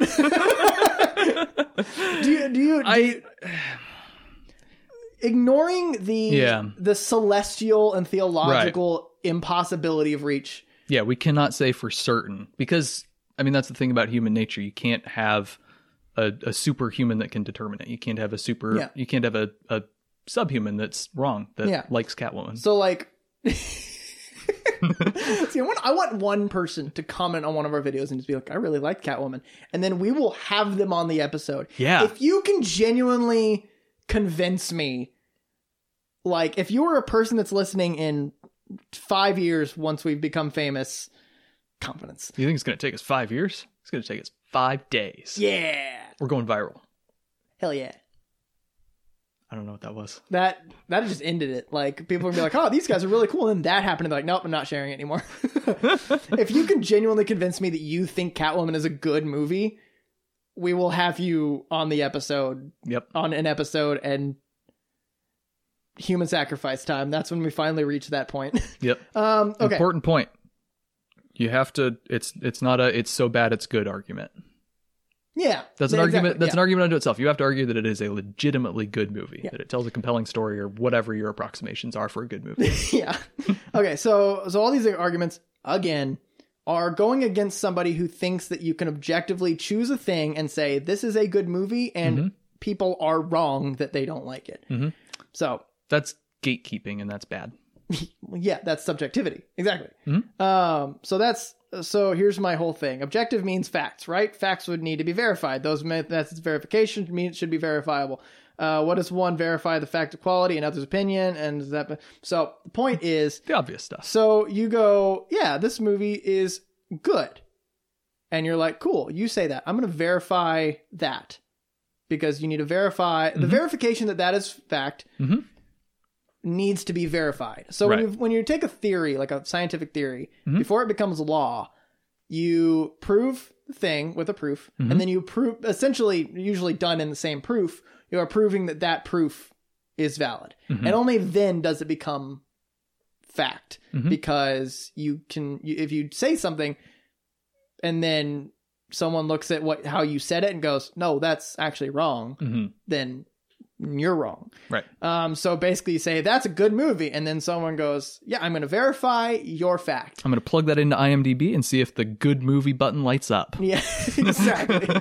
But verifying that person's opinion or their claim is the only way to do that is for another person to have the same claim, which is not verifying it. Right. Then here's one that I actually really liked. Okay. So, man, I'm so mad that you just were aiming at a different target. Sorry. Like I'm on board with you. Like you've convinced me of an argument that I wasn't arguing. Yes. And I guess I've kind of convinced you of an argument that you weren't arguing. Like, no. What? I mean, you're saying the obvious stuff. Yeah, like, I know. Opinions are subjective. That's the thing is like, that's why everyone was like, yeah, it's subjective. It's because everyone was looking at like the obvious stuff. And you were like in that one weird realm of... Oh, but that's the most important realm. I want to come back at the end and talk about why it's important. Okay. So a lot of... At a certain point in art... Fart art. Oh, stop it. At some point in paintings and sculpture, people were like, you know what? The best art is the art that approximates the real thing. It looks like the real thing. Mona Lisa looks like the real thing. Yeah. David's got a small penis, but he looks like the real thing. Fun fact, that was actually a symbol in Greek sculpture of intelligence. Oh, having a small dick? Yeah, if you had a big penis, you were seen as kind of the brawny brawler type that thinks muscles first. Oh. If you have a small penis, you're intellectual. Yes. So their view of the objective good was if it looks real. Right. And so if you start to apply that to art or to movies, does the movie mimic real? Right. And that can be a method of like it's a useful but highly imperfect approximation. So basically what it is like you can take any movie like Dune where you're in 10,000 AD and you're like, under these circumstances, is this how the world would work? Is this an approximation? Does this feel real? And on a more meta objective sense, does it like, okay, I guess I was going to say feel real, but I love when that happens. I do it all the time too. But the problem is when you look at a thing and go, yes, I in that case would do that too, or people in that case would do that too. That's branching into sociology and psychology, which are pseudosciences and therefore not a basis for fact. Or it's your shared human nature coming out. That too. It's that consensus subjectivity. Shared human nature, like your experiences. The shredded remnants or twists on the ideal, capital I ideal, meta objective human. Oh, yeah. If everyone is an approximation of that, then there are some characteristics that will be shared among everyone. Yeah.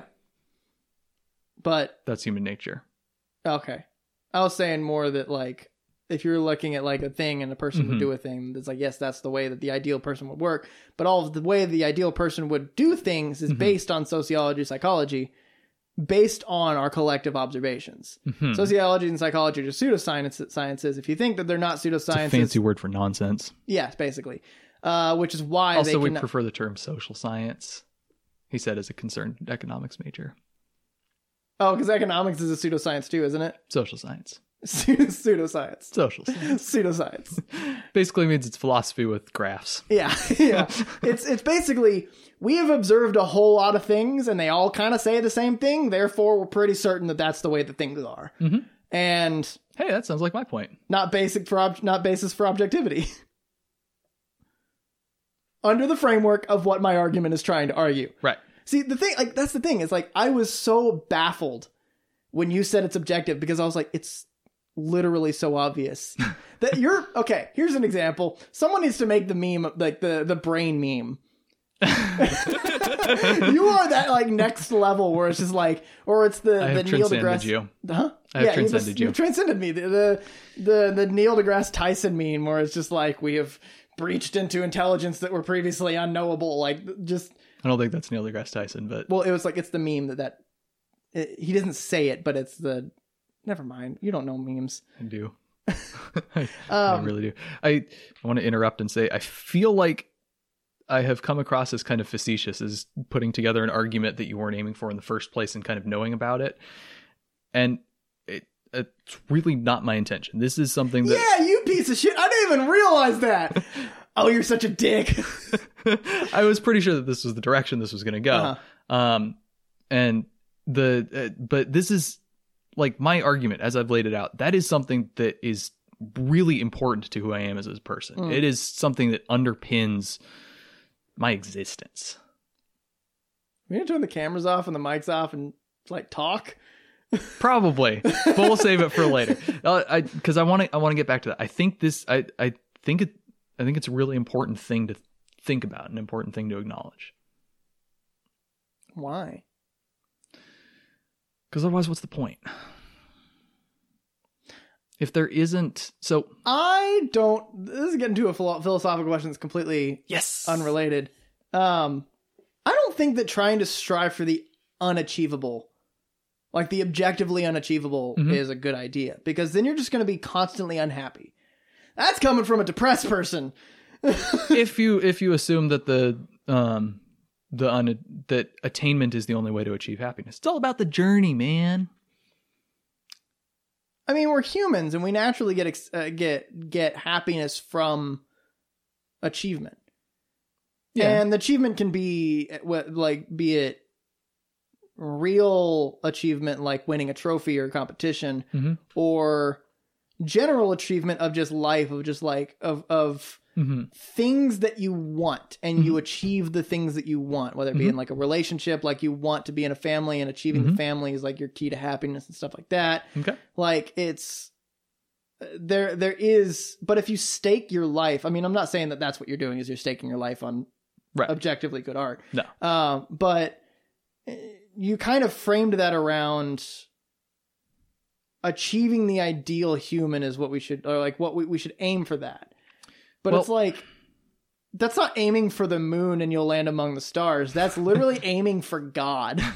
And I think I'm taking that sucker down. I'm gonna usurp that throne. Like I think that's a recipe for just disappointment and looking back on your life when you hit. Well, no, if you realize that it's unattainable, then the fun is in the little achievements along the way. The achievement of making art that you're pretty sure is good, or experiencing art that you're pretty sure is good. Mm-hmm. It feels good. It's an attainment along the infinite road. I am never going to be a perfect chess player. No human is ever going to be a perfect chess player. But every now and then you find good moves, and that feels good. Mm-hmm. It doesn't matter that you're not going to be perfect. It doesn't matter that you're constantly striving to improve, because the goal is unattainable. Yeah. You enjoy the journey. The milestones. Yeah, in some sense. I'm on board. Cool. I want to make my other couple points. Cool.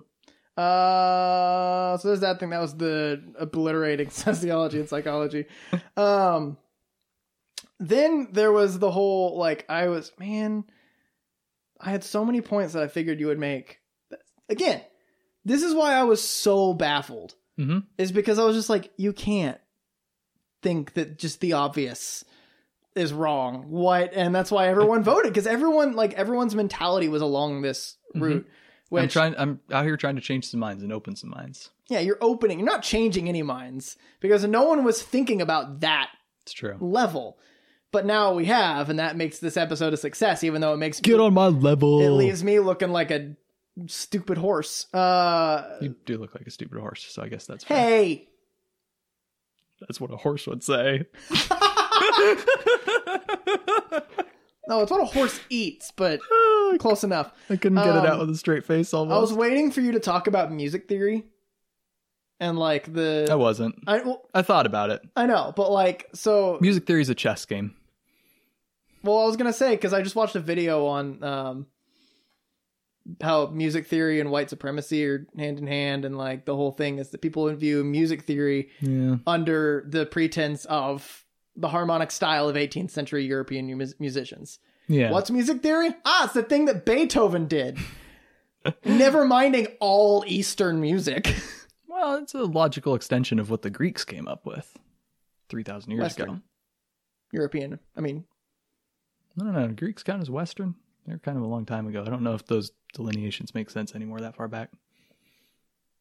I guess that is more Proto-European. Yeah. My other point was, if art makes our brains do if good art makes our brains do a thing, that it's not subjective because our brains wired differently. Human nature, like the point that the DJ, who's Andrew's friend, made was that like objectively good art, like the art that's good makes your brain tickle right. Yeah. It's a great way to put it.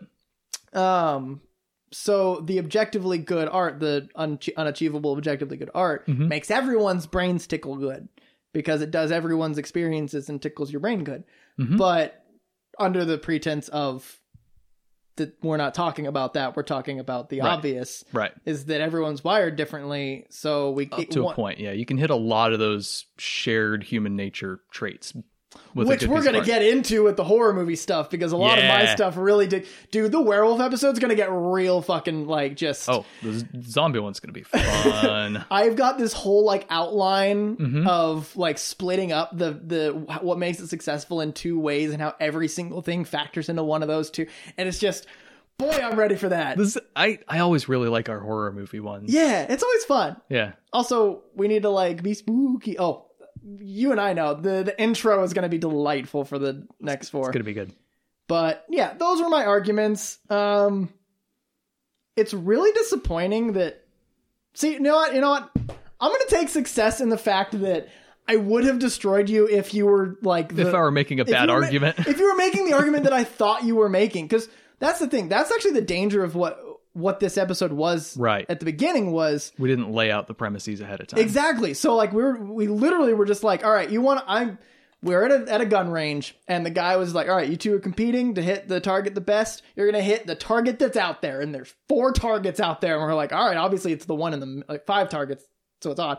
Obviously it's in the one in the middle, like the easy one, the one that like, and I'm sitting there like the one that's obvious. Like, he's like, oh, I'm going to do the best. And then you took a shot and it's like not even on the target. And I'm like, oh, I'm going to butcher this guy. And then we take all our shots, and then you've like nailed all the bullseyes of the one on the far left, and I've nailed all the bullseyes of the one in the middle. Like, maybe we should have made it a little clearer what the target was.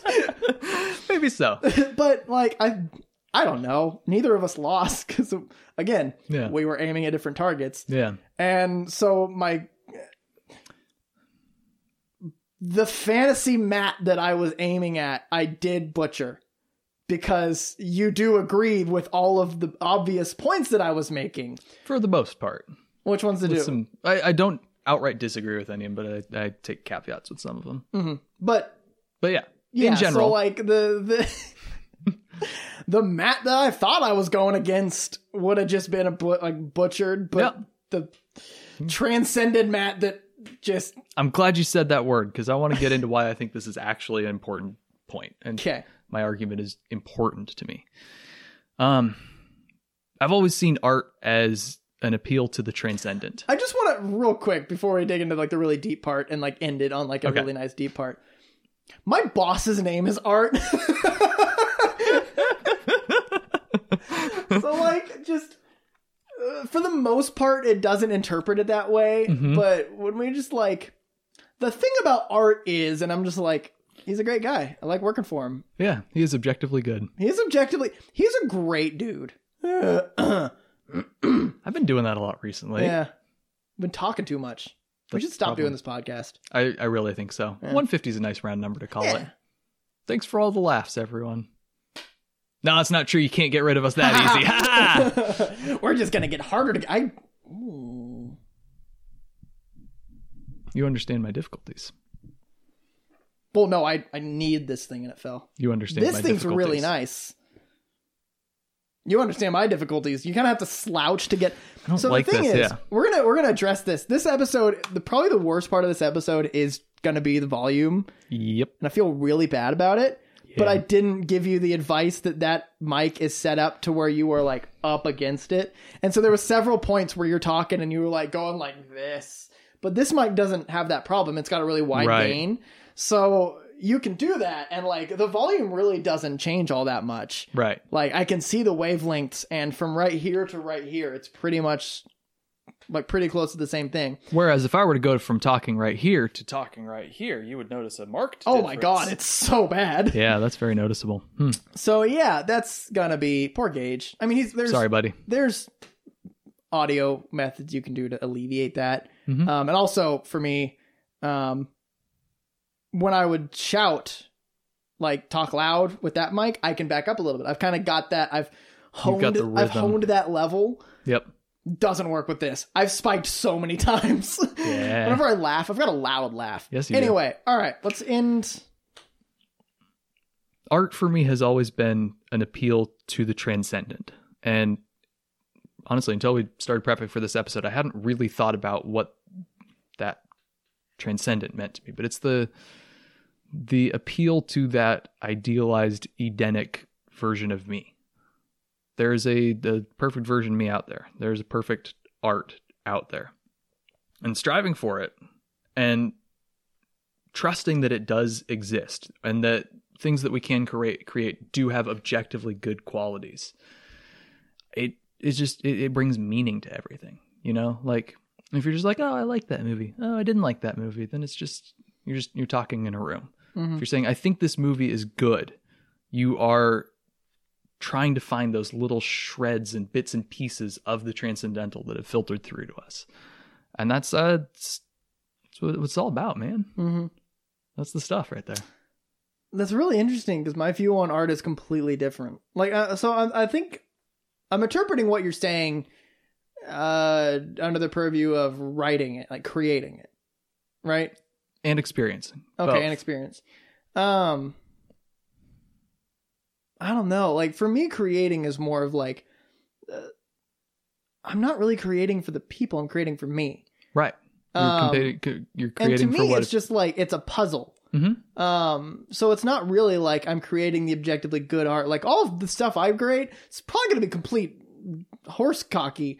But that's a new one. That's a new one. We're trying some new ones. But it's the puzzle of how can I make something original? How can I make something? How can I take a unique change to where I can tell a story under different, like just doing something different. Like that's all I want to do is like do new and original things that are, I mean, I'm never going to make anything original because everything has been done. But I mean, you can always come up with a new sentence. Like particularly me, I can say, I, Preston John Rotefoos, think that light bulb in front of me that I bought today at Home Depot is really bright and is probably blasting out the camera. That sentence has never been said. Just was. Roll back the tape, ladies and gentlemen. Yes. But for me, it's creating a puzzle. So that is a really interesting and unique perspective on art.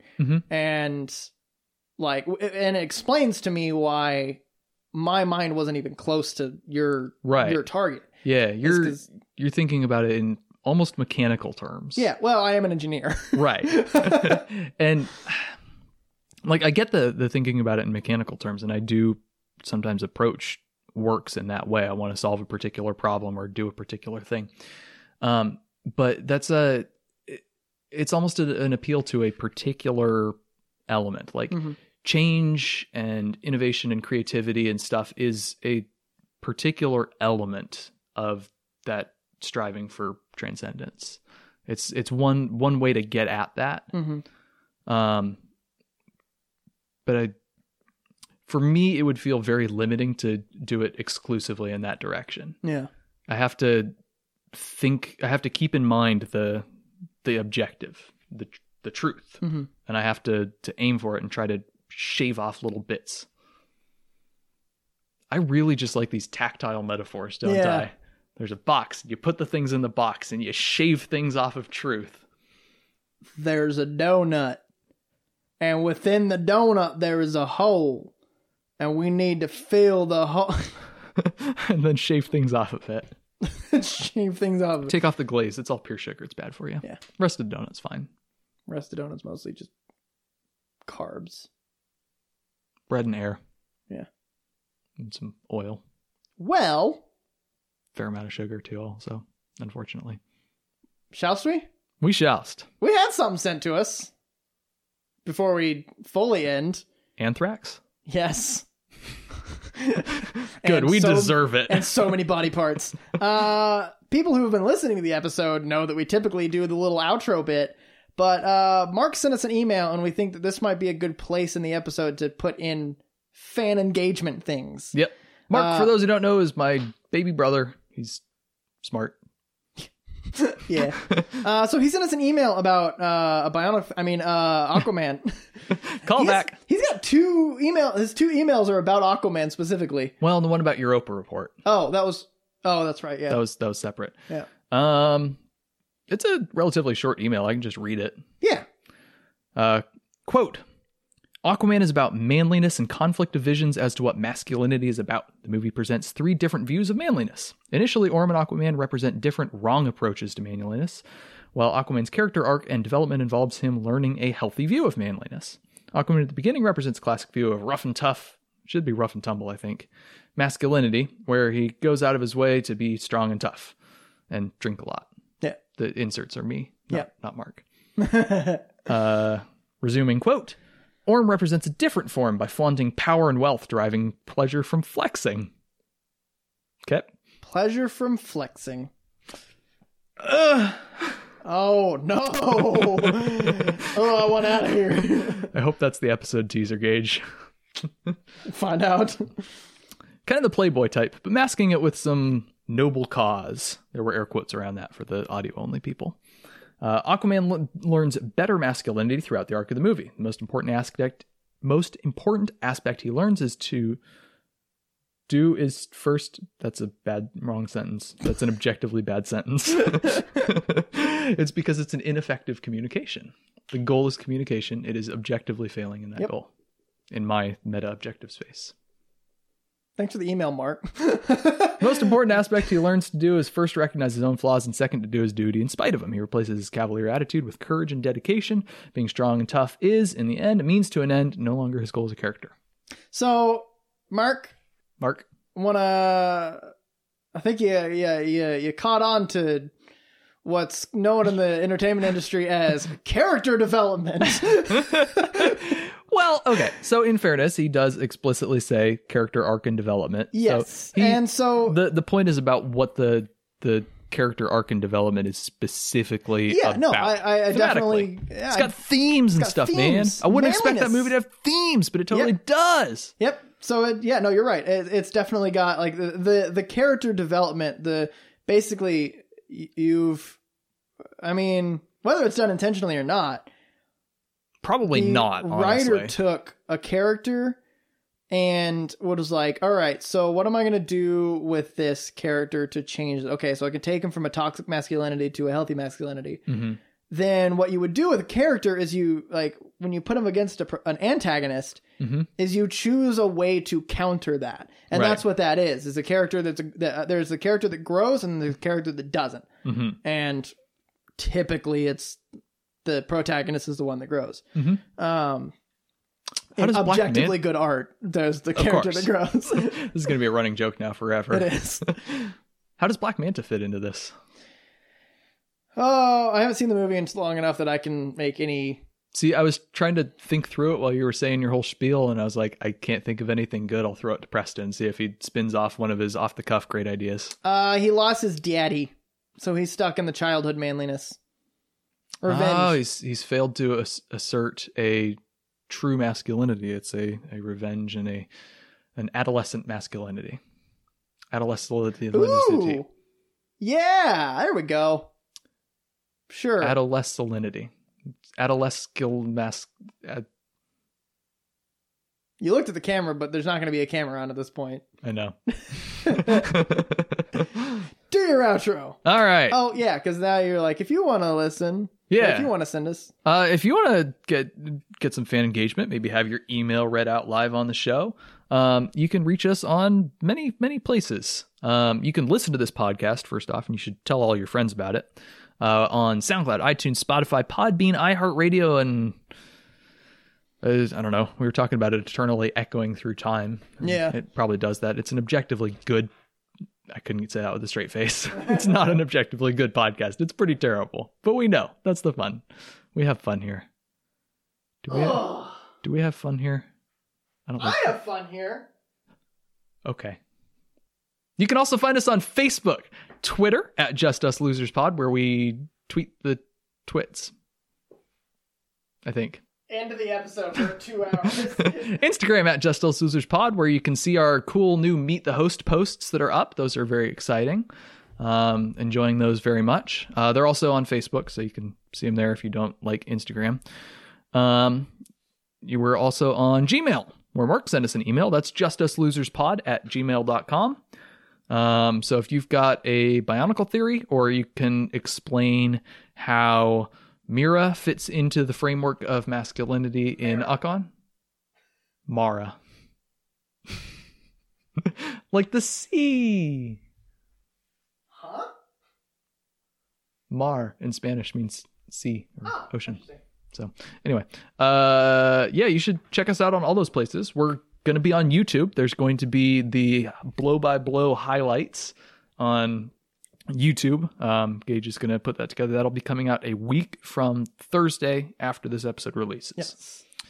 Well, it's more like the first 15 minutes of the content. Okay. It's a cool thing. You can hear what we're talking about a little bit. It'll be cool. It'll be good. It'll be nice. Booze and Booze is going to be reboozing. Yep. Should we talk about what we're going to do with that? Nah. Not yet. Okay. Mystery. It's going to happen. It's coming back. We have plans for it. We have already laid plans and set a date to record the first one. Hopefully. We're getting kinks in the plans in places, so we're going to figure out. We'll figure it out. Yeah. Or we won't. Who knows? Hope we do. Yeah. Yeah, if you've enjoyed this, or you should tell your friends, and you should share us on places and like and subscribe and follow and do the various things that you're supposed to do on the various mediums. If you didn't like this, you should do it anyway, but mostly to your enemies. Don't tell your friends about us, but tell your enemies. Make us hurt them. With our ears. We're not hit, and we won't go track people down and hurt them. Well, you're not. Reverse psychology. I am, but I wouldn't. Oh, I'm not. Right. Oh. Guess I am now. Anyway, yeah, I think that's all the things I'm supposed to have said at this point in the episode. And for some reason, this has become an outro sequence. So let's safely say thanks for listening. Bye. Bye. Bye.